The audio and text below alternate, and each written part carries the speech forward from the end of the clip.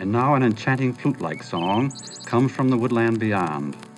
It is a wood thrush, and it sings in measured phrases, as though it had all the time in the world, and it invited one to contemplation, something like this. Would you live with me?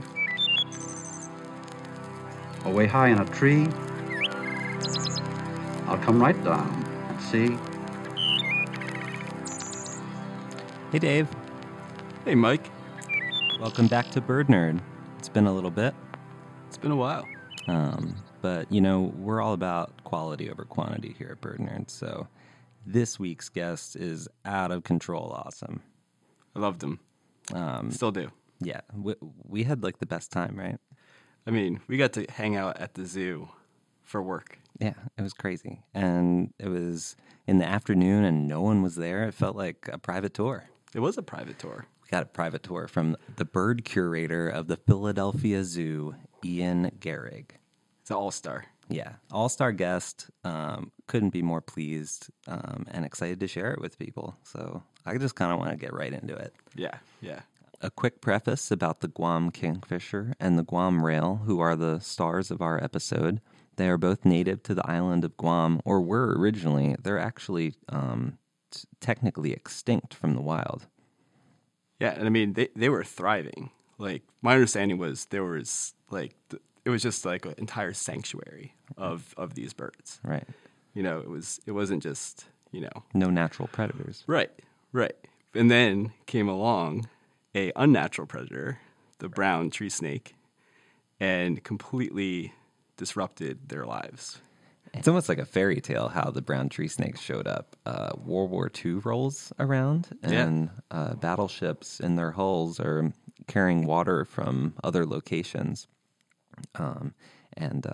When they discharged that water at the port of Guam, out came all these brown snakes. Or maybe just a couple or something, but no one really knows the true story behind how these snakes got here, but you can trace it right to World War II. Yeah, I even heard that it was possible that they got caught in landing gear of an airplane. Whoa. And that's how they got on. That is wild. Yeah. You gotta watch out for snakes. Yeah. Kind of remind me of that, Indiana Jones, when he discovers the snake in the airplane, you know? Totally. He hates snakes. Yeah, he does. And maybe that's how it happened. Yeah. But thanks to the beautiful work of Ian Gehrig and his team at the Philadelphia Zoo, they're revitalizing these populations. Let's hear about how Ian got into this great work and how the project is going to revitalize the Guam kingfisher and the Guam rail. Cool, I'm psyched. Me too. My name is Ian Gehrig. I am curator of birds and reptiles and amphibians at the Philadelphia Zoo. Oh, I have so many questions about that. Uh-oh. Please continue. I started at the zoo about 2.5 years ago, originally from Connecticut. I've been a bird guy my entire life. It started with my father, who raises and shows exhibition chickens. Oh. Yeah. So I spent my early life at chicken shows and other poultry-related festivities. You were fast-tracked. I was. My parents joke that I wasn't born, I was hatched. Oh my God, this is awesome. A little cheesy, I know, but I love my it. whole life has been thinking about birds. So I was fortunate to be able to volunteer and then later work at waterfowl propagation facilities, and that has been my primary interest is waterfowl, the ducks, geese, and swans. So a lot of people ask why not birds of prey or the penguins or all these really kind of very popular birds, but I felt like ducks were underappreciated. Well, you started with the chicken, which is maybe the everyman's Yeah, bird. yeah. And then and you sort of took that sort of blue-collar approach to bird experting. Is that Sure. an accurate That's good. assessment? That's a good start. And I love them all. I mean, I shouldn't say just ducks, but I grew up, my parents were into bird feeders in the backyard, But my personal, entrance into the world of birds is just like you're saying, the charismatic birds of prey. Mm-hmm. And I'm like, I feel like I'm meeting, someone who figured it out really early. And I'm like, oh, I wish I had the secret like you did, or something like that. So, I just wanna like get a little bit of feeling for your love of birds and your just personal relationship with birds over the years. I've always admired birds for the same thing that everyone else admires birds for. So this ability to fly, of course, but also this ability to disappear and to come and go, and the thought of migrations and to see different environments throughout the year, and the challenges that we have with travel, and to think about what a 20-gram bird might experience throughout that process. So that kind of wow and mystique has always captivated me. So I think, in a way, waterfowl, again, to go back to ducks and why ducks, have major migratory routes that we know quite well. We call them flyways. But we have a bird that may nest in the high Arctic and then migrate down to the Baja Peninsula or even further. And the shorebirds that do that, and the terns, and all of these long-distance migrants are particularly remarkable to me. The sense of scale that a bird traverses and encompasses not only throughout time but geographically, they are a key to understanding our own place. They certainly are. Earth. And so what's some insights that you pull from ducks specifically in terms of like, just like that? I don't know. Insights. These are far-reaching questions. Yeah, that's very deep. We'll get back to the practical questions after this. I would say, if we're sticking with ducks, I would say that ducks are an important indicator species for wetland health. So they're really towards the top of the food chain, and if you have healthy populations of waterfowl, you have healthy populations of invertebrates, aquatic plants, fish, muskrats, a variety of different species, at least locally. And I also think that any conservation work for waterfowl benefits an array of species. So your migratory shorebirds, your horseshoe crabs, your whooping cranes, whatever it might be. So I don't want to make this whole discussion about ducks, but I think that there's a lot of reasons why that particular group has captivated me. I see its interconnection. Yeah. And so I'll just segue from that to your expertise in also amphibians and reptiles. So I wouldn't call it expertise quite yet. But that's, you're pursuing that sort of stuff? Yes. So I've recently become curator of reptiles and amphibians. So I'm here at the zoo. Yeah, and what's really exciting to me is that here I am as a professional in the field, and really being able to start, certainly not at square one, but take a step back and learn more of the basics of a new type of animal husbandry. So good animal care is good animal care, and the basics are always there. But to really learn the ins and outs of these particular species and groups of animals is really fun. And going back to the books and talking to keepers who have 30 plus years of experience, it's awesome. Because sometimes you lose that when you've been in birds for so long. You, of course, start to go with what you know. I think it's easy for all of us to fall into a rut. Not that we're in a rut here, but the birds, knowing the birds and then being put into some spot that you don't know is fun again.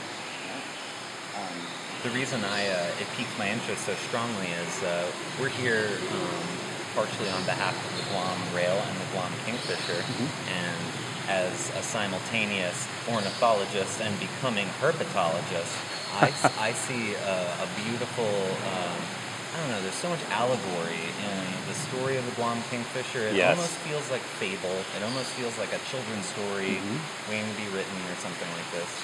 And then you not only encounter the story, work with the story, but then kind of integrate it into your own professionalism by becoming not a hater of snakes, but actually an expert and a cultivator of animal husbandry across these. Well, particularly with Guam rails and Guam kingfishers, you can't blame the tree snakes. It's not like they intentionally. Can you tell the listeners the story of the brown tree snake coming to Guam? Just briefly. Sure. So it's not completely certain where the brown tree snakes came from. So they're a pretty wide range across Southeast Asia, Australasia. But they ended up on Guam, likely during World War II, on some vessel. And what the brown tree snake found when it got to Guam was all of the food in the world, very few predators, and the population exploded. It met birds that were naive to predators like snakes, and it decimated their populations within 40 to 50 years. And what we saw was the Guam rail and the Guam kingfisher go extinct in that short a time. And fortunately, there was some forward-thinking aviculturists in the zoo field that said, hey, we need to do something about this. They were able to collect some of those few remaining birds and learn about their natural history, so studying them in the wild, and then also the first few birds in zoos, to determine what these birds need to survive. And luckily that was figured out. Those birds started breeding, and now our role is to maintain those birds in good health, in good genetic diversity, in good behavioral abilities, so making sure these birds can still hunt lizards, make sure they can still nest naturally and raise their own young, so that hopefully, knock on wood, when the time comes, we have healthy birds, not only physically but genetically, to go back to Guam. How, in other ways other than the extinction of these species, how has the island of Guam sort of been affected by this? In summary, I know this isn't necessarily... Well, as you know, birds transfer seeds. They can certainly impact pest populations and ensure that other species have what they need to survive by reducing numbers of prey animals that may be impacting their other food sources. Usually in island ecosystems there are some pretty intricate webs, and we have certainly disassembled some of that web on Guam. And there are likely ways that these kingfishers and rails are connected to the ecosystem that we don't even fully understand. We didn't really have an opportunity to study it. It was only a rescue mission at the end of it, right? Mm-hmm. And so what does it mean to be a pioneer in this rehabilitation effort that has seen the population go from 0 in the wild to somewhere in the 150 to 200 across the nation? It's daunting. It's daunting. It feels certainly daunting. I'm not even involved. We don't take it lightly. Yeah, it's important work. And I think of it as we are stewards of species that our role is to continue on through my generation, make sure that we're doing everything we can, again, to create and maintain a healthy bird. Just to have them is only the first step. And ensure that future generations don't shake their head and say, man, they really dropped the ball on this. Ensure that someday we have both these Guam endemics back on Guam. They're both very idiosyncratic, beautiful birds in their own right. Just my own kind of feeling from a kingfisher is it's adorable proportionality. Like that's what strikes me first is the giant head and the giant they're all bill and then the tiny beak and head. body. Yeah. Almost like an anime version of itself. Yeah, there it is. It's kingfishers. Yeah. And then I guess that's across the board with kingfishers. And the rail are very beautiful, speckled in a very distinct way underneath their wings. They move very distinctly. And they certainly use that plumage in their displays. So how do they do that? One of their alarm displays and a similar courtship display actually flashes the wings up, which accentuates the visibility of that brown and black barring on the sides. So that's been really fun to observe, is when they interact with each other, how they actually use the plumage that we admire to communicate. So not a very vocal bird, but a lot of physical cues. Yeah. So can we talk a little bit about being around birds and the sense of intelligence that you feel and sense through them? Because what I hear from communicating with feather movements is high intelligence and subtlety and stuff. So could you just anecdotally or? Sure. I think all animals are often discounted in their intelligence. And I think that birds have a lot of innate abilities that make me go wow all the time. I mean, it's remarkable to see what is hardwired into them, but also what we can teach them. So through training and behavioral husbandry, recall, stationing, a variety of things that these birds are able to pick up, just in simple management, that is pretty remarkable that they can do those things and demonstrate that they pick things up very quickly. So impressive, and we're seeing all these different characters and expressions of different kinds of intelligence. Just walking through this one corridor, we walked into the African savanna exhibit, and you were telling us how the grouse. The guinea fowl, the vulturine guinea fowl. The guinea fowl is an avid nest builder, and is that the one? That was the hammerkops. Okay, yes. I'm sorry, I'm getting confused. So, in the African savanna exhibit, the hammerkops, am I saying that right? Yep. Are avidly picking up anything that's left around and utilizing it. Yes, they are. For utilitarian, just implementing it into nest building or just kind of... Birds are very resourceful. The environment is always changing. And not only do they show intelligence by reacting and adapting to their environments, but also, as I was mentioning, we have some stellar bird trainers on our team. And our keepers are really good at understanding the natural history of the birds and using that in our zoo setting. So encouraging foraging in natural ways and the puzzles that involves and having the birds figure those out. And it's every day, it's like, wow, I can't believe they got it that quickly. You're trying to step in to the feathers of these birds. Yeah, we live a productive life with them. Sure, they've gotten into my head, and I want to get back into theirs. I love that. Yeah. So let's talk about working at the zoo and your team. Yeah. So we have a team of 9 in this building. We have keepers here that have been doing bird work for 20 plus years, and some that have only been in it for a few. And it's really exciting to have a group of people in this building that are super passionate about birds. The amount of knowledge and experience and expertise that this team has is really impressive. And the work they put in every day in and day out, to make sure these birds have everything and then some. It's really, really great. I think it's a very cool job. It's a great job. It's every day is different. It's never boring. Like working with any live animal, there's highs and lows, but we've got a great team and we help each other on both. Do you have a background in research before getting involved here at the zoo, or? I have some. My interests before coming to the zoo were in wildlife management and habitat management, and then also in bird development. Okay. So Was that in Connecticut? It was in Connecticut, but also here in Pennsylvania. My master's degree had a thesis in avian growth and development, which was really a great project. And then my personal interest is in improving animal husbandry and making sure we're doing the best we can for birds under our care. So I do a lot of writing to that regard. Tell me about that. What are some of the things that you write about, some of the issues that you tackle?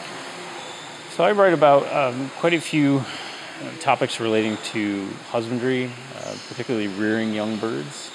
So collectively, we've learned a lot about how to keep birds happy and healthy, but when it comes to propagating birds, there can be a lot of challenges. So the birds can do it quite well, but it takes a lot for us to, again, get inside a bird's head, especially a hatchling's head, and figure out what does it need to eat, how often, how do we stimulate it to defecate, all of these kind of not so glorious jobs that we have to do as a mother or father bird.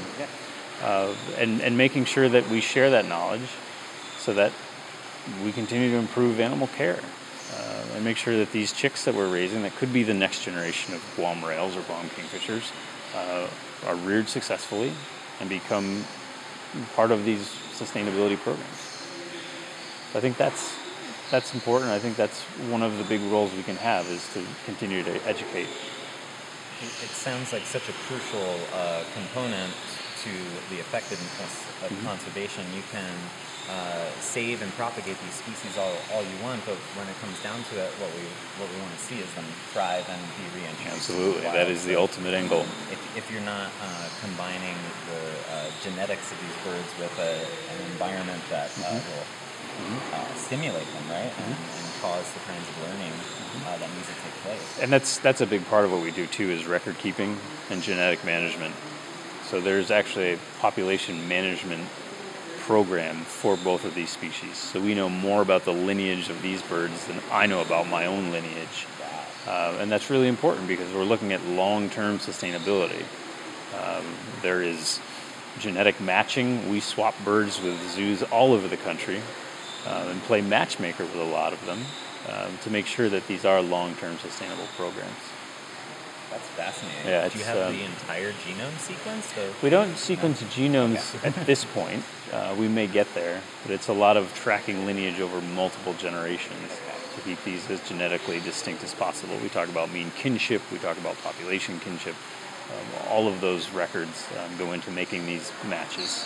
So for example, just this year, some of the chicks that were raised at Philadelphia have gone to Long Beach Aquarium, Denver Zoo, San Diego Zoo, Cincinnati Zoo. We have another bird going to Houston. So it's nice to know that these chicks that have the blood, sweat, and tears of the keeper team have moved on to other facilities to be part of this program to keep these birds going. And there's plans in the future to actually send birds back to Guam to be part of the breeding program there. So that's huge for us. Yeah, I love that. That's really exciting.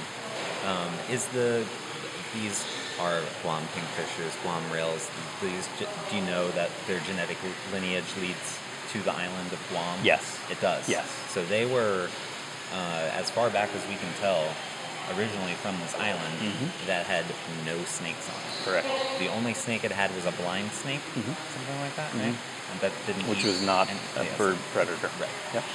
That's fascinating. It's amazing, and it shows that, what thoughtless introductions of, there's the hornbills, what thoughtless introductions of invasive species can do.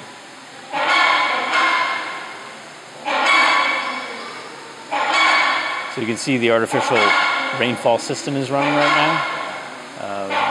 And we tried to replicate that in the back of house areas as well, so that the birds can interact with the rain should they choose. But that often gets them quite excited. Yeah, as that's you a can tell. better reaction. Yeah. Yep. So they're announcing that it's raining. Sure. Yeah. I love that. Yeah. It's like our local radar service. Yeah. Very accurate. And Fly through it. the kinds of, these guys are like a power couple. They are. They're like...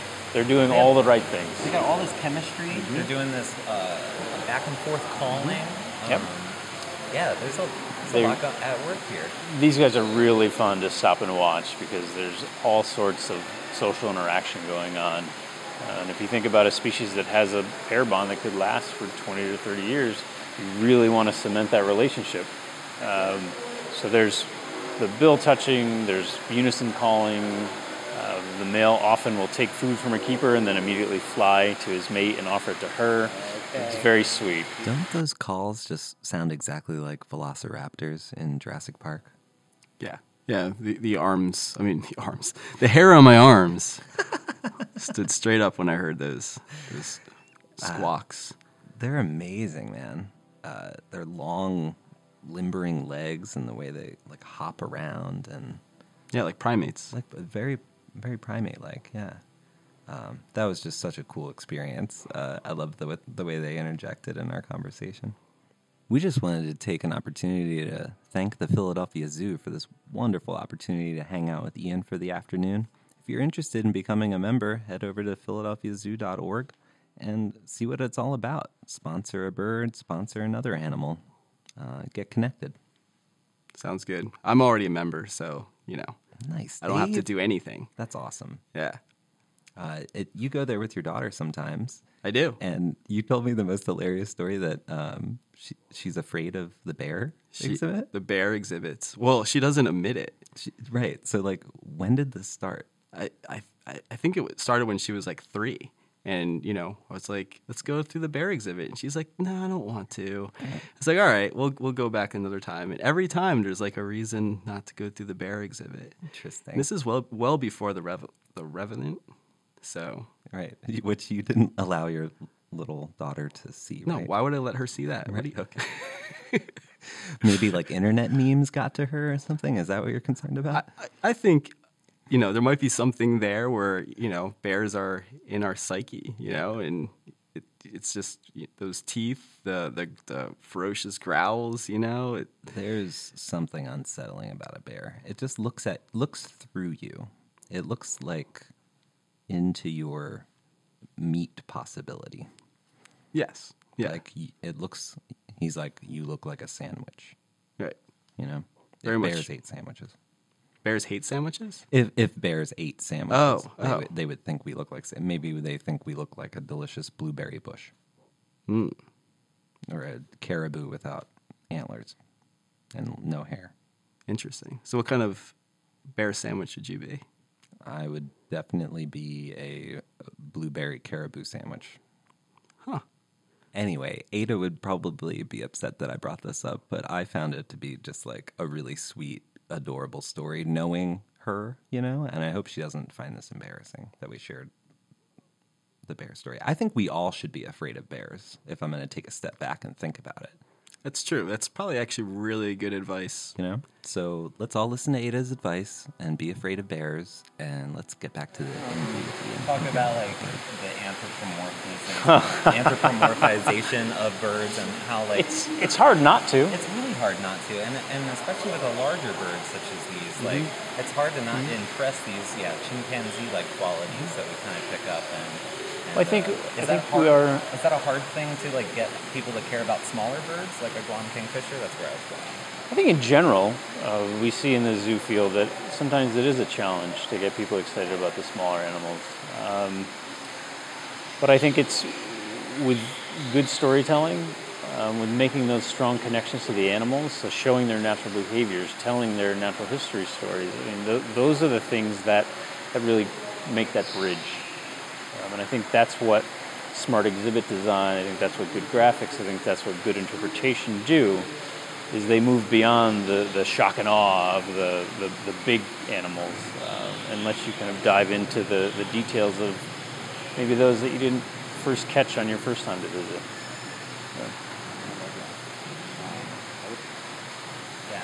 I want to hear about like your. I guess you can't pick a favorite exhibit. That would be cool. I can say that in my time here, one of the exhibits I'm most proud of, I have a few of them actually, but is our Wings of Asia exhibit. So it's a newer mixed species exhibit.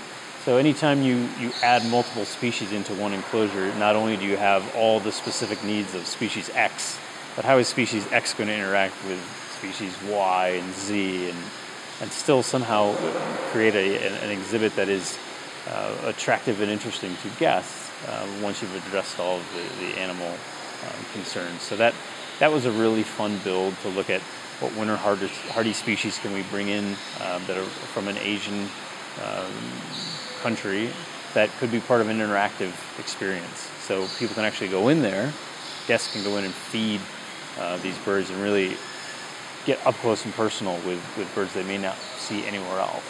So that's been really exciting. We've redone our bald eagle exhibit to give those birds more space and really highlight some of the amazing adaptations of those birds, like these big grasping feet. So seeing those birds at different levels. And then most recently, we created a new exhibit for our penguins. We're calling that Penguin Point. And that has been tremendous. So new opportunities to see those birds underwater from different levels. And not only are guests enjoying it, but even more importantly, the birds are having a blast. Penguins don't smile, but if they could, they're really enjoying the interaction with guests, the deeper water. It's really fun to see those changes. That's great. And those are South American penguins? Or Yes, we have Humboldt penguins, Humboldt. which are from mainland South America, Peru through Chile. So those are tropical climates? or are they? Yeah, there's a temperate penguin. Yeah, yep. Yeah, really. It's always changing. I think that's the fun of the job. It's seasonal. It's daily. It's down to the minute. There's changes. It's just hit me now. It's like you're world building here. You're importing lands and plants from all over the world. You're simulating these environments and stimulus and taking care of these birds in a wild way. It's like it's such a cool intersection of biology and ecology and art in the way that you design these to be interactive for people. Well, what really excites me is the fact that over 1 million people come through our doors every year, and we're able to share our passion and tell the stories of these animals that they've likely never heard of before they got here.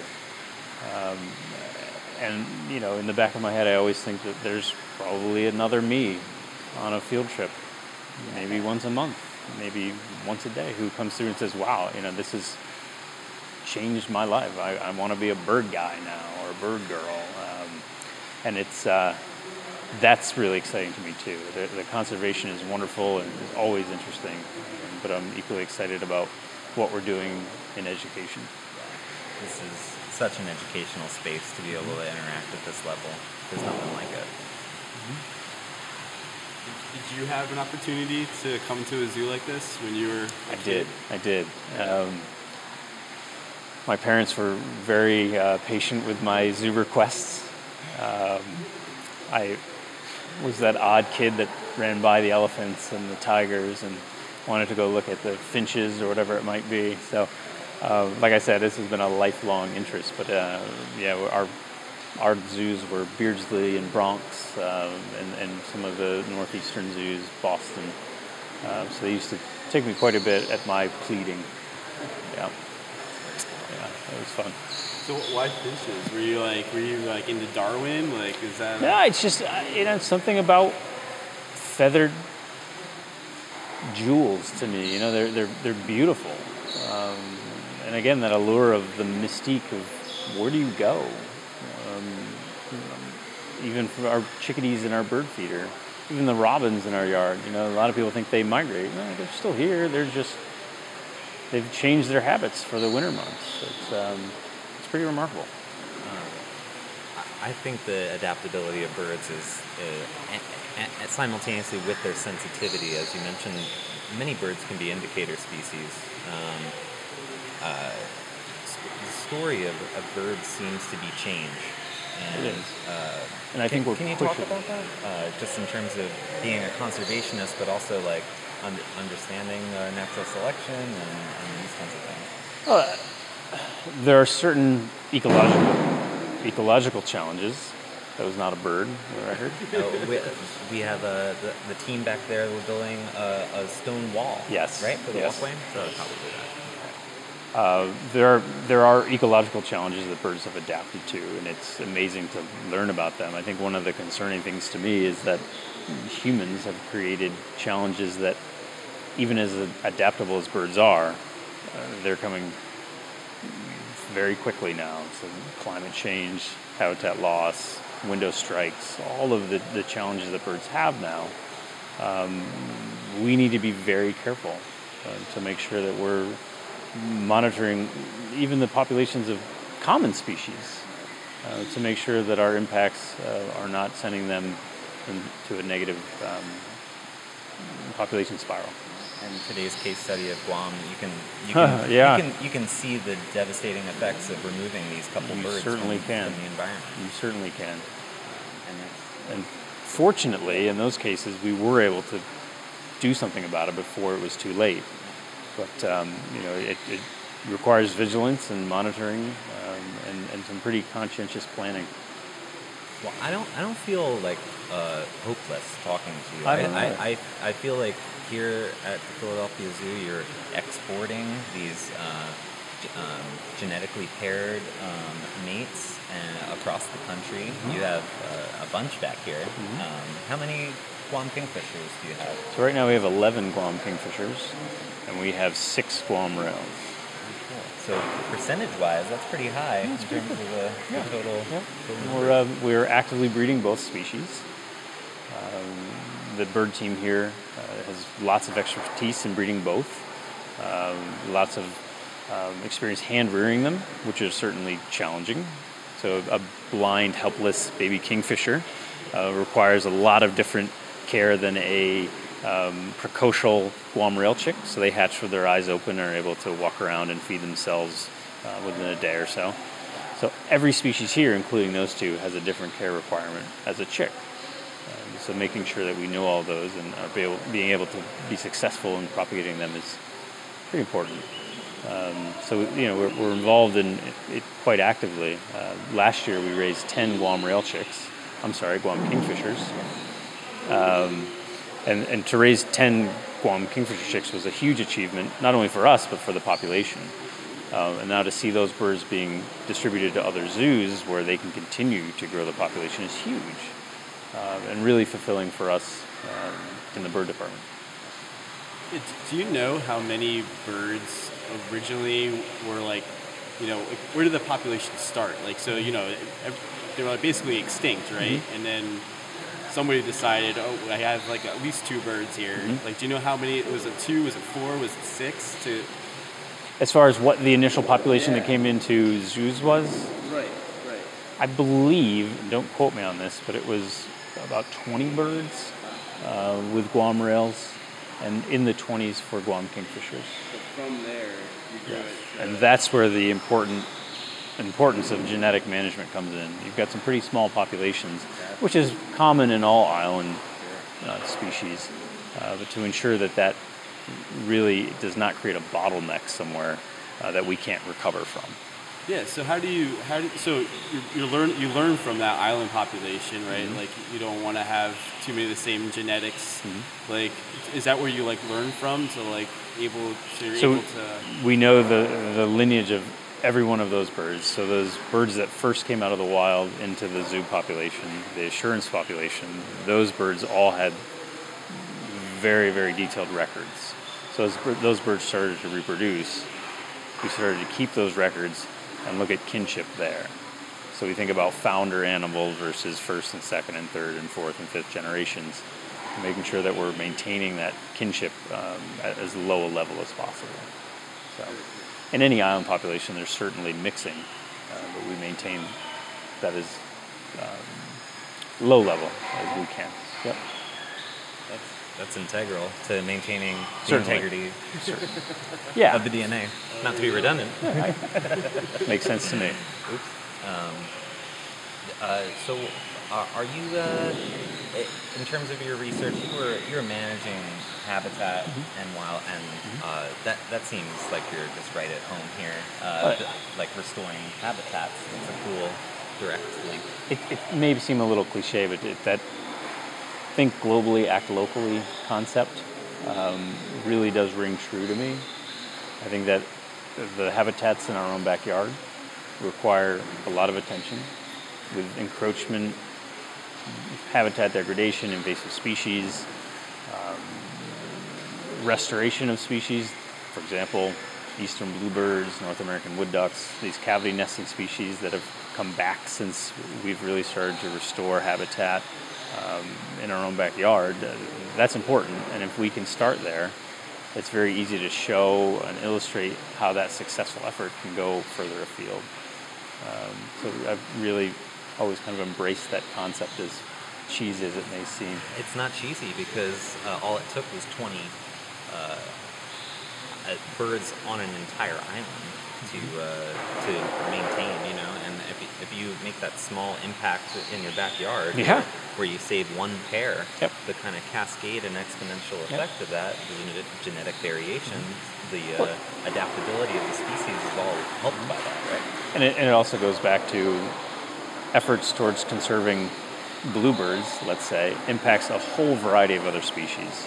And I think to loop back around, that's the beauty of birds, is that because they use so many diverse habitats, any efforts to conserve them is going to be win-win for a lot of other species. So cool. it's an exciting place. It's an exciting time to be at the zoo, and it's certainly an exciting place within the zoo. I agree. Yeah, I mean, as a Philadelphian, I feel like, the Philadelphia Zoo is kind of like a leader. Mm-hmm. I mean, would you say that's accurate? Absolutely. It's actually quite intimidating at times to read back through the activities and knowledge of former curators. So it's a real honor to be part of that line and really maintain Philadelphia's status as a major zoo institution. Yeah, I love the tradition of naturalists here in Philadelphia. Are there some that you look up to personally, or that you grew up reading, or something like that? Quite a few of them. Of course. But really, two of the big ones to me are Griswold. So Gus Griswold, who was here, was bird curator, did incredible things, really learning about diets and behavior and husbandry back when that was not so much the interest. Birds were almost treated like cut flowers. Yes. He brought some in, those didn't make it, get some more. So Gus was really kind of a pioneer in that. And then on the reptile side, I'm learning very much about Roger Conan and Roger's work here at the zoo in improving husbandry, not only for reptiles, but the entire zoo collection of animals. So really some big shoes to fill coming in behind these guys who have had major careers here and improved the lives of so many animals. I think the kids coming here to learn, as well as the birds living here, are in good hands. I think I Thank trust you. you. I would trust you with my animal husbandry. Well, thank you. I love your thoughtful consideration. Listeners can't see the kindness in your eyes, but you just got this like vibe that you're like, you really care, man. You're not faking it. No, like I said, I grew up around birds, and I can't think of doing anything else. It's been a fantastic journey, and looking forward to what happens going forward. And what happens going forward is we got a tour of some of the exhibits of the zoo. We left the atrium with Ian, and we did a little walking tour. So we're actually going to release this as a 2-part episode where we have our little walking tour where we talk about eagles and owls and penguins and African storks, all sorts of stuff. Yeah. You were there. Do you remember? Yeah, I think peacocks. We talked a little bit about peacocks. Yeah. And I don't remember what else we talked about. Yeah. Vultures? Oh, yeah. Yeah. Big guys. Mm-hmm. Maybe some hawks. I think we talked a little bit about hawks. Mm-hmm. Yeah, I don't know. Yeah. You'll have to listen to the episode too, Dave. What was that area that we visited that we actually got to feed the birds? That's the part that I cut out. What? Wings of Asia. Why? Because remember there's a cricket in the bush? There was a cricket in the bush. It was too annoying to listen to. Damn cricket. This is really what the listeners want. They want the behind-the-scenes scoop of what they can't hear. That's right. Should we talk about holding these grubs and who are we feeding? We were feeding a Chinese pheasant. Is that right? Yeah. Some That's kind right. of pheasant. Whatever it was extremely athletic. And as well as a azul magpie was in there. A bleeding heart dove. Oh yeah, I think it was were beautiful. Cool. Yeah. It's amazing space. Like it's really. I feel like it's kind of changing the way we think about zoos, and that zoos are a lot of times the animals are behind cages or in exhibits that you can't interact with, and this was a truly interactive space where you got to feed the birds and be right up close to them and. And you can't describe the plumage. You can't really understand it until you get that close to it. A certain iridescence reveals itself, certain very subtle patterning. It was super exciting. And yeah, such a fun way to connect with an animal that doesn't anthropomorphize so well. They got wings. We don't have wings, but when you're playing with them and feeding them, you see the soul behind the eye, and you have a real interaction with the being, and really special. Yeah, and I would imagine also just from a conservation effort, right? It really helps make the case, right? Yes. When people can actually interact with them that much Definitely. in such a close encounter. That was just the best. Thank you so much for joining us this week on Bird Nerd. Huge shout out to the Philadelphia Zoo. Yes. Thank you so much for introducing us to Ian and basically opening up your doors and letting us hang out for a whole afternoon. It was truly a gift, and I hope our listeners can take a little piece of Ian with them home with them and learn a little bit and hopefully visit the zoo soon. Yeah, definitely. Check out the penguin exhibit. Yeah, the new penguin exhibit is fun. Very fun. Yeah. Never seen animals that excited about water. It's just like a joy exhibit. It's like it's just happiness pouring out of there. That's right. Yeah, it's something that I feel like a lot of people kind of dismiss zoos as these, prisons for animals, but check that out. You're gonna change your mind. Absolutely. And the behind the scenes conservation efforts that are going on with the team at the Philadelphia Zoo is really impressive and exciting to witness, and makes experiencing the zoo all the more enjoyable, because I know that when I see a bird or I see another animal in its enclosure, I know the story and I know the people who are taking care of it from its infancy into its adult life. And it's a big investment of knowledge and refinement that's going on generation after generation. I can hear the gravitas in Ian's voice when he mentions his predecessors, and he really wants to do right by them and the legacy of the Philadelphia Zoo. And he's as passionate about that as he is passionate about saving these species. Yeah. Oh, I got teary-eyed for a little bit there. Thanks, man. So visit the Philadelphia Zoo today or tomorrow or the next day. Visit philadelphiazoo.org to find out more about their exciting programs and exhibits. Philadelphia's first zoo? America's first zoo. Whoa. America's first zoo. America's first zoo. Here in Philadelphia, we are surrounded by treasures. God bless you. Thank you for listening. We'll see you next time. Thanks, Dave. Later.